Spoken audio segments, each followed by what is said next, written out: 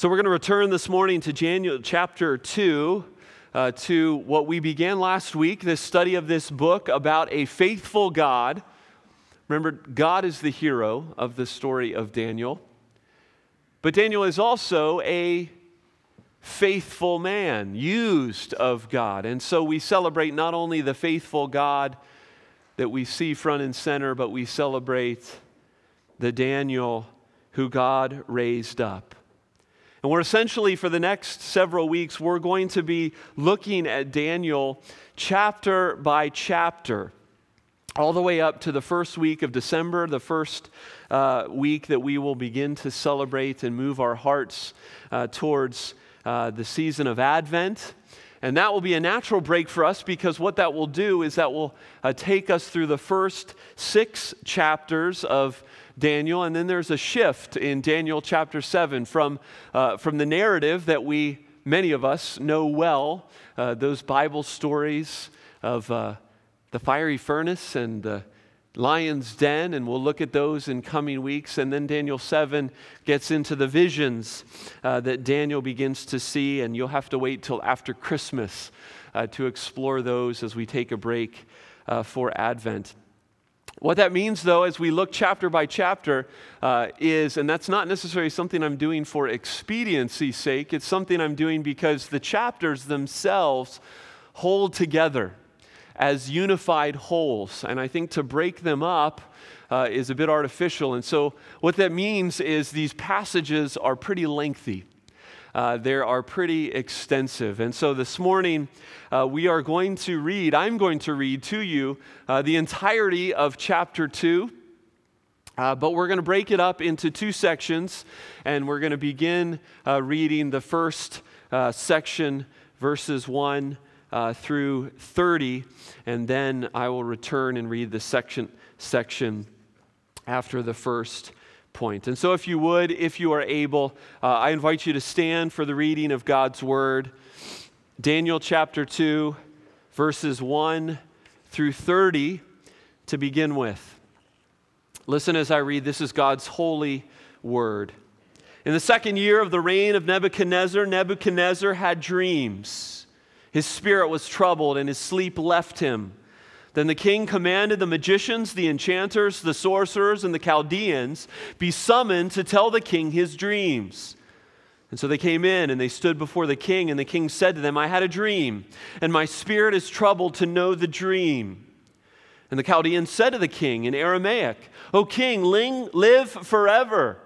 Tell your servants the dream, and we will show you the interpretation. The king answered and said to the Chaldeans, the word from me is firm. If you do not make known to me the dream and its interpretation, you shall be torn limb from limb, and your houses shall be laid in ruins. But if you show me the dream and its interpretation, you shall receive from me gifts and rewards and great honor. Therefore show me the dream and its interpretation. They answered a second time and said, let the king tell his servants the dream, and we will show its interpretation. And the king answered and said, I know with certainty that you are trying to gain time, because you see that the word for me is firm. If you do not make the dream known to me, there is one sentence for you. You have agreed to speak lying and corrupt words before me till the times change. Therefore, tell me the dream. I shall know that you shall show me its interpretation. The Chaldeans answered the king and said, there is not a man on earth who can meet the king's demand, for no great and powerful king has asked such a thing of any magician or enchanter or Chaldean. The thing that the king asks is difficult, and no one can show it to the king except the gods, whose dwelling is not with flesh. Because of this, the king was angry and very furious, and he commanded that all the wise men of Babylon be destroyed. And so the decree went out, and the wise men were about to be killed, and they sought Daniel and his companions to kill them. And then Daniel replied with prudence and discretion to Arioch, the captain of the king's guard, who had gone out to kill the wise men of Babylon. And he declared to Arioch, the king's captain, why is the decree of the king so urgent? And then Arioch made the matter known to Daniel, and Daniel went in and requested the king to appoint him a time that he might show the interpretation to the king. Then Daniel went to his house and made the matter known to Hananiah, Mishael, and Azariah, his companions. And he told them to seek mercy from the God of heaven concerning this mystery, so that Daniel and his companions might not be destroyed with the rest of the wise men of Babylon. Then the mystery was revealed to Daniel in a vision of the night, and Daniel blessed the God of heaven. And Daniel answered and said, "Blessed be the name of God forever and ever, to whom belong wisdom and might. He changes times and seasons. He removes kings and sets up kings. He gives wisdom to the wise and knowledge to those who have understanding. He reveals deep and hidden things. He knows what is in the darkness, and the light dwells with him. To you, O God of my fathers, I give thanks and praise, for you have given me wisdom and might, and have made known to me what we asked of you, for you have made known to us the king's matter." Therefore Daniel went in to Arioch, whom the king had appointed to destroy the wise men of Babylon. He went and said thus to him, "Do not destroy the wise men of Babylon. Bring me in before the king, and I will show the king the interpretation." Then Arioch brought in Daniel before the king in haste and said to him, "I have found among the exiles from Judah a man who will make known to the king the interpretation."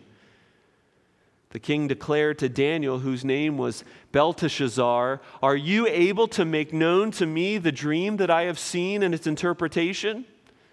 And Daniel answered the king and said, "No. No wise man, enchanter, magician, or astrologer can show to the king the mystery the king has asked. But there is a God in heaven who reveals mysteries, and he has made known to King Nebuchadnezzar what will be in the latter days. Your dream and the visions of your head as you lay in bed are these. To you, O king, as you lay in bed came thoughts of what would be after this, and he who reveals mysteries made known to you what is to be. But as for me, this mystery has been revealed to me, not because of any wisdom that I have, more than all the living, but in order that the interpretation may be known to the king, that you may know the thoughts of your mind." Amen. This is the word of the Lord. Let's give him glory. Glory.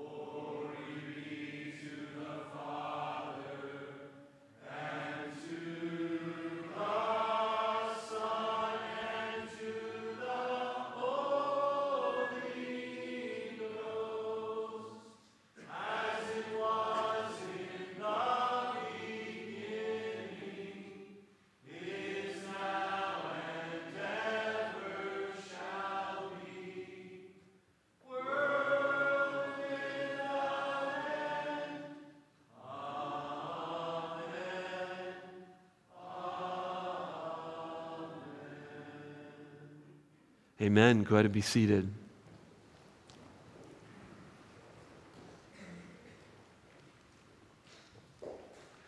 Two truths for us this morning, two comforts that ought to lead us to praise. I think that's what this whole story does. And I wanted to read the story in its entirety to you because you need to see the whole picture, in addition to the fact that this is God's Word. And I could sit down and it would be sufficient for you this morning. But in order to dwell on it further, I want to think about two comforts, and they center around verse 22. That poem of praise that we confessed at the beginning of our service, that you hear again as I read it to you just a moment ago. And the first truth is this: God knows the deepness and the darkness. The God that we worship this morning, the God that we adore, knows the deepness and the darkness. I suspect all of us, or many of us in this room, at some point in our lives have had those dreams. Those kinds of dreams in your sleep that are so disturbing that it's a relief to wake up to reality. And then maybe I'm alone in this, there are those dreams that you feel like, you wake up and you feel like that meant something. Dreams you think about in the day wondering, what was that all about? What did that expose about the inner workings of my mind and my heart as I sleep? Dreams are indeed mysterious. And how God does or doesn't use them in our lives is a discussion for another time. But today it is a dream that forms the centerpiece of the story. The young king Nebuchadnezzar, and I say young because we think, history tells us that Nebuchadnezzar was about 30 years old. And he, at age 30, is the most powerful man in the world at this time. Nebuchadnezzar, his Babylonian kingdom is vast. His grip over the ancient world is strong, receiving tributes from all over the place. Everything in his life externally is ordered and just as he wants it to be, just as he has made it to be. But internally, he's tormented. Not only is there this built-in paranoia that a man of such power no doubt feels in a position of such power, but these dreams, he's having these dreams, and they're haunting him. See, in the Babylonian culture, it was widely accepted that the gods communicated to people through dreams. And if the king in particular is plagued by a dream, well, that meant something extra special because the king represented a nation, he represented a people. And so ancient kings would surround themselves with magicians, with diviners, who would consult literal dream manuals. We found these dream manuals in the ancient world. And they would consult these manuals in order to help kings and leaders interpret their dreams. But this dream, or this set of dreams, it's plural here as Daniel retells it, has made Nebuchadnezzar particularly paranoid. Now, some have suggested that his actions here in regards to speaking to his own magicians mean that he himself can't remember the dream. I don't think that's the case. Nebuchadnezzar remembers the dream. In fact, I think he remembers the dream so much that I think that's why he's so scared. He has an inkling of what this dream might mean. Is there some secret enemy out there for me? Is there an assassination plot brewing?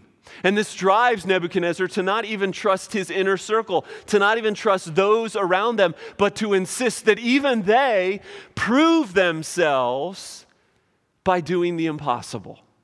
They need to tell him his dream. And if they don't, limbs will fly, houses will burn. You see, this man is not only disturbed in his sleep. This is history, folks. This man is not only disturbed in his sleep, he's becoming unhinged as he's awake. I mean, he is the Kim Jong-un of our day, of his day. He's ready to end lives at his own personal whim. Because he, like the tyrannical leader of North Korea, believes that he is a god. See, all of this terror and all of this fear and all of this buildup leads to verse 11. If there's a verse to underline in your insert or in your Bibles, verse 11. Let me read it to you. The thing that the king asks is difficult. Oh, you think? You think it's difficult? And no one can show it to the king except the gods whose dwelling is not with flesh. And that's where it's all headed. Because, folks, there is a God who dwells with his people. There is a God who is high and lifted up, but who dwells with the humble and the contrite in heart. There is a revealer of mysteries, one who knows the depths of the human heart, who knows the darkness that often accompanies those depths, and yet it is not darkness to him. In fact, Yahweh knows this dream because he gave this dream. As one commentator called it, a divinely appointed nightmare is what Nebuchadnezzar was experiencing. And so David confesses in Psalm 139, you know this psalm well because I say it constantly. It's my favorite passage of Scripture. If I say, David says, surely the darkness shall cover me and the light about me be night. Even the darkness is not dark to you. The night is as bright as the day, for darkness is as light to you. And so as Daniel enters into this scary situation going on in exile in Babylon, he does so with the confidence of a man who knows whom he serves and has faith in his ability to step into the mystery, into the darkness of Nebuchadnezzar's mind and bring understanding.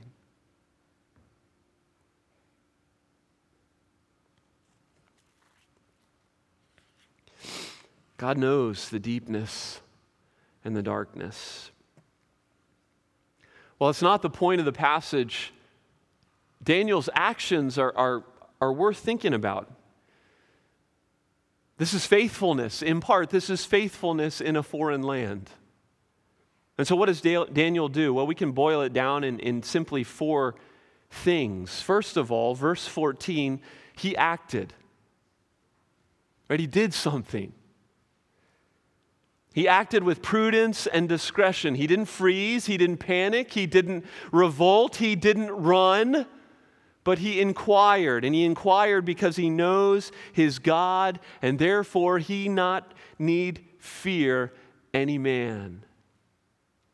And I think this is striking. Did you notice that Daniel set his appointment with the king before he had received the interpretation of the dream?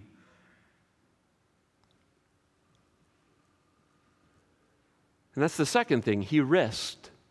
He risked. I mean, who does Daniel approach? He approaches the guy who came to kill him. And with courage and confidence, not knowing the answer yet, he says, get me an appointment with the king. He acted, he risked. Verse 18, he prayed. He went back to his companions and he told them to seek mercy from the God of heaven concerning this mystery. He knew this was only a situation that God could remedy. And so in faith they cried out to him. And indeed God answered. And so the last thing Daniel did that we can take note of is he praised. He acted, he risked his own life, he prayed, and then he praised. When Daniel receives what he asked for, he doesn't rush off to take care of the situation, but he poetically extols the God who knows the darkness. And he gave glory where it was due. This wasn't about him, it was about his God.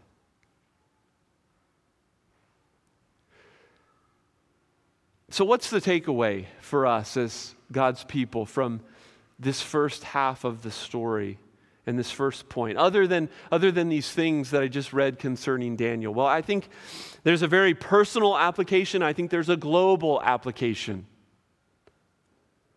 Personally, it matters to me that my God knows the depths of me, the complexity of me, the woundedness of me, and yes, the darkness of me. It's why Psalm 139 is one of my favorite passages in God's Word, and it's a truth that my soul simply cannot live without. That everything, every thought, every circumstance, every fear, every feeling is known by a God who loves me, and nothing is hidden from His sight, and nothing is hidden from His light.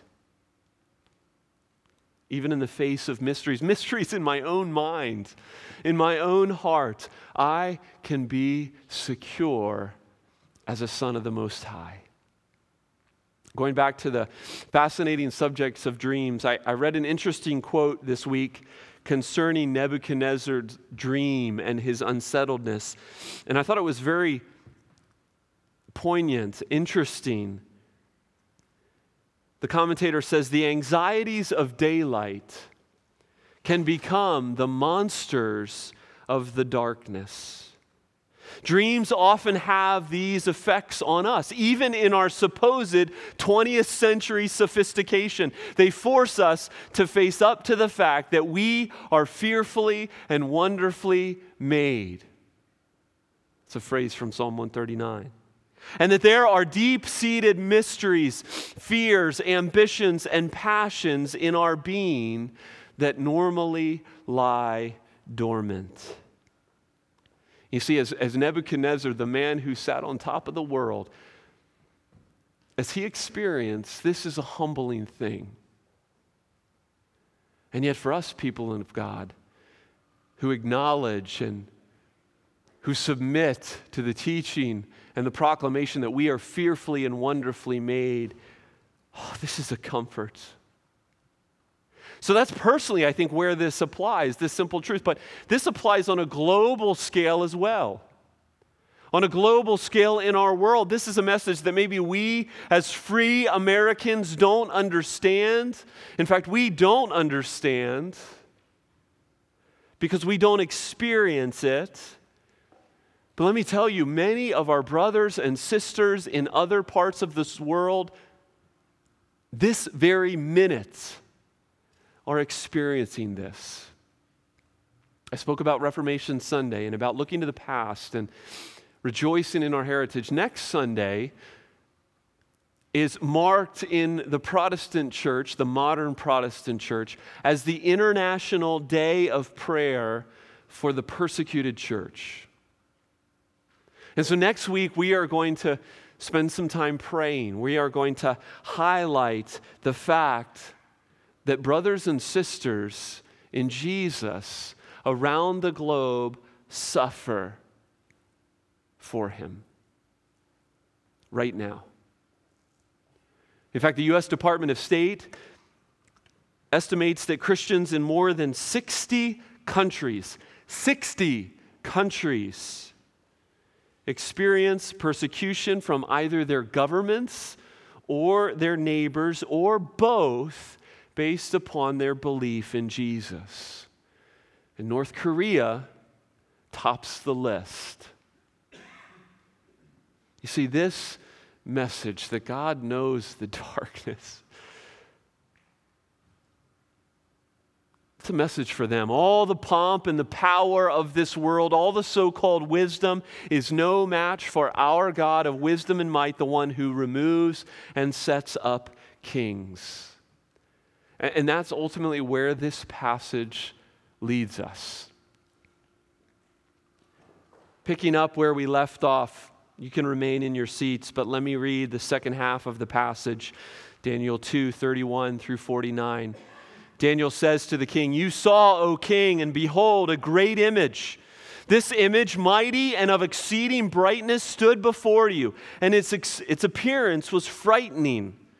The head of this image was of fine gold, its chest and arms of silver, its middle and thighs of bronze, its legs of iron, its feet partly of iron and partly of clay. And as you looked, a stone was cut out by no human hand, and it struck the image on its feet of iron and clay, and it broke them in pieces. Then the iron, the clay, the bronze, the silver, and the gold all together were broken in pieces and became like the chaff of the summer threshing floors, and the wind carried them away so that not a trace of them could be found. But the stone that struck the image became a great mountain and filled the whole earth.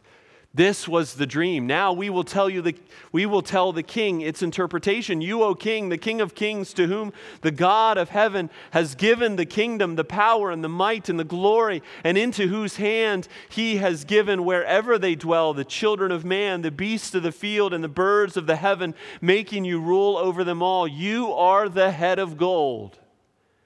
Another kingdom inferior to you shall arise after you, and yet a third kingdom of bronze, which shall rule over the earth. And there shall be a fourth kingdom, strong as iron, because iron breaks to pieces and shatters all things. And like iron that crushes, it shall break and crush all these. And as you saw the feet and toes, partly of potter's clay and partly of iron, it shall be a divided kingdom, but some of the firmness of iron shall be in it, just as you saw iron mixed with the soft clay. And as the toes of the feet were partly iron and partly clay, so the kingdom shall be partly strong and partly brittle. As you saw the iron mixed with soft clay, so they will mix with one another in marriage, but they will not hold together, just as iron does not mix with clay. And in the days of those kings, the God of heaven will set up a kingdom that shall never be destroyed. Nor shall the kingdom be left to another people. It shall break in pieces all these kingdoms and bring them to an end, and it shall stand forever. Just as you saw that a stone was cut from a mountain by no human hand, and that it broke in pieces the iron, the bronze, the clay, the silver, and the gold. A great God has made known to the king what shall be after this. The dream is certain, and its interpretation is sure. Then King Nebuchadnezzar fell on his face and paid homage to Daniel and commanded that an offering and incense be offered up to him. And the king answered and said to Daniel, "Truly your God is God of gods and Lord of kings and a revealer of mysteries, for you have been able to reveal this mystery."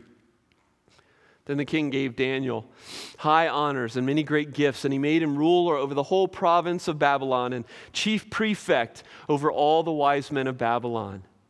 And Daniel made a request to the king, and he appointed the Shadrach, Meshach, and Abednego over the affairs of the province of Babylon. But Daniel remained at the king's court. The second comfort that I want you to see from this second half of the narrative is this: the light has come, the stone has rolled, and the mountain is growing. I know that's kind of 3 points in one, but just separate them by a comma. The light has come, the stone has rolled, and the mountain is growing. See, in the midst of the darkness that we see, we can rejoice that there is a God who knows the darkness, who knows the depth of our souls, but also this God has sent his light, the stone, and that stone is becoming an overwhelming mountain. I want to begin by telling you something about this passage that isn't readily, it's probably in your study notes if you have a study Bible, but it's not easily discernible if you're just reading in English. Beginning in chapter 2, verse 4. Beginning in chapter 2, verse 4. The Chaldean said to the king in Aramaic, from verse 4 of chapter 2 all the way now through chapter 7, these chapters of Daniel are written in Aramaic. And why is that significant? Because almost the entirety of the Old Testament is written in Hebrew, the language of the Jews. And this section is written in Aramaic. Why? Well, books and books have been written about this. But let me offer a simple explanation. Aramaic was the international language of the day. And so it's almost as if Daniel is writing this message. He's writing this account to God's people. It's comfort to them in exile, this whole book that we're studying. But here in chapter 2, verse 4, it's almost as if he lays down a marker and it says, here begins a global message. Let it be known. There is a God who knows the darkness. There is a God who has sent his light. There is a stone that has rolled, and there is a mountain that is growing. He wants all the world to know that this is a message not just for a people. This is a message for humanity. So we jump back into the story. Brave Daniel has moved from confronting his executioner, Arioch, to now explaining to the one who ordered that execution that all that he has built, that all that he prides himself in, will be short-lived. 2 words. 2 words. After you. After you, Nebuchadnezzar, will come another. And then 4 words at the end of verse 44. It shall stand forever. Those 2 words and those 4 words, they sum up the dream that God has given to the king, the message that he wants the world to know. Many of us have seen this illustration, this statue. In fact, it's on your bulletin cover, kind of. At least next week's statue is. This head of gold, this chest of silver, this middle of bronze, this legs and feet of iron and clay that Daniel goes on and on to the king about. And notice that the particular parts, other than the head, they don't get explicitly identified. And a lot of ink has been spilled over what those parts mean. And generally, most conclude that the head is Babylon, the chest is Medo-Persia, which came in after Babylon. The middle section is Greece, which came in and took over Medo-Persia. And then the legs and the feet are Rome, the Roman Empire of Jesus' day. And that makes sense. That makes sense in the history that we know and the historical progression of our world. But if we focus our gaze and if we get wrapped up in identifying all the parts, we miss the point. The point is that all these kingdoms, that all these parts of this grand, terrifying statue are blips on a screen. Because there is a stone that 500 years from this point, when Daniel stands before Nebuchadnezzar, there is a stone that will be born, and it will start rolling, and it will start to topple everything. Luke 20, verse 17 and 18, Jesus looked directly at them and said, "What then is this that is written? The stone that the builders rejected has become the cornerstone. Everyone who falls on that stone will be broken to pieces. And when it falls on anyone, it will crush them." And so, brothers and sisters, Jesus is the one that's not fashioned by human hands.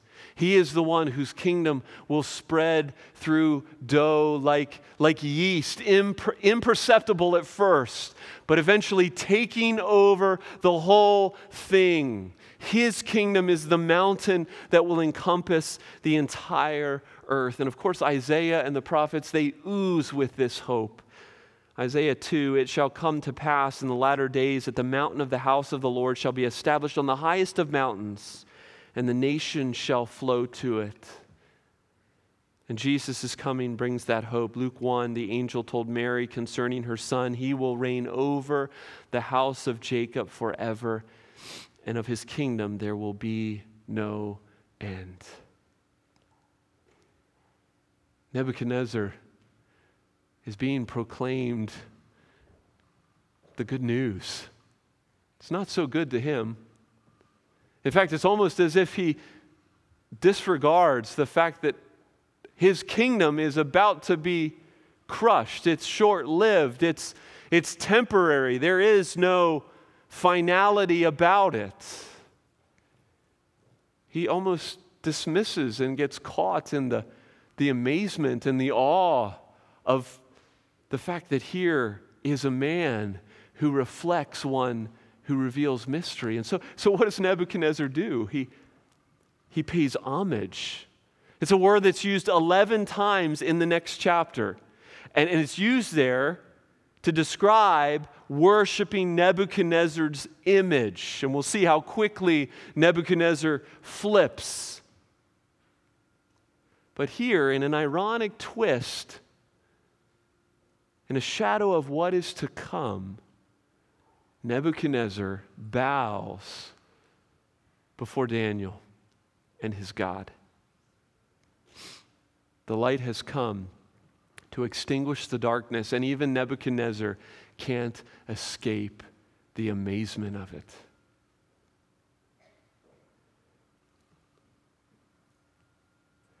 It's an amazing story. Vivid story, and what good news for our souls. As we close, notice that this is a hope that doesn't cause Daniel to simply sit on his hands. Did Daniel know the stone was named Jesus? No. Did Daniel see in vivid color all that was to come? No. But he believed God.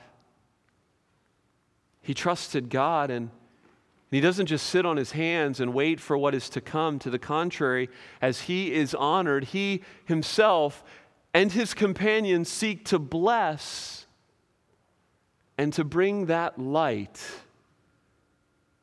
into their land. Indeed, this was what the prophet told the exiles in Jeremiah 29. You've heard this passage before where he says in Jeremiah 29, 5-7, I think they apply to us.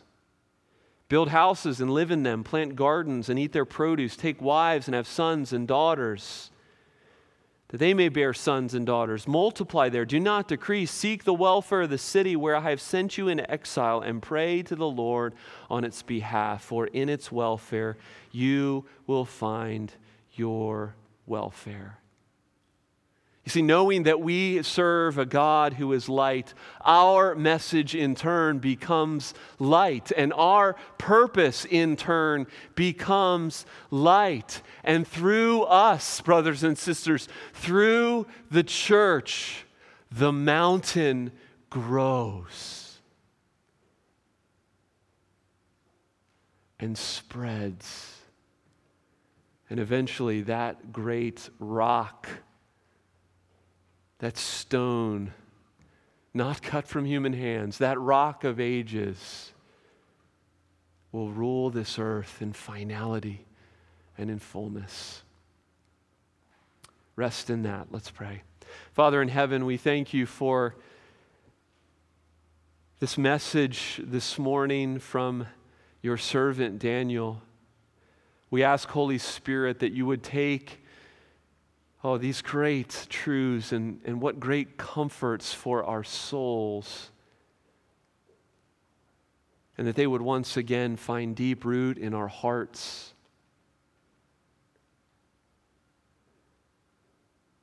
And I pray specifically for our children. I pray specifically for our teenagers as they hear these truths, that they would believe and reject all of the pomp and all of the show and all of the so-called wisdom that they see in their worlds and in their generation, and that they would see and trust in what you have revealed in your word. Oh, Father, all of us need that, but how much more our children, these next generation of worshipers, who will bring light to a world in darkness, who will bring hope into a world of despair. Oh, Father, do your work in us, we pray in Jesus' name. Amen.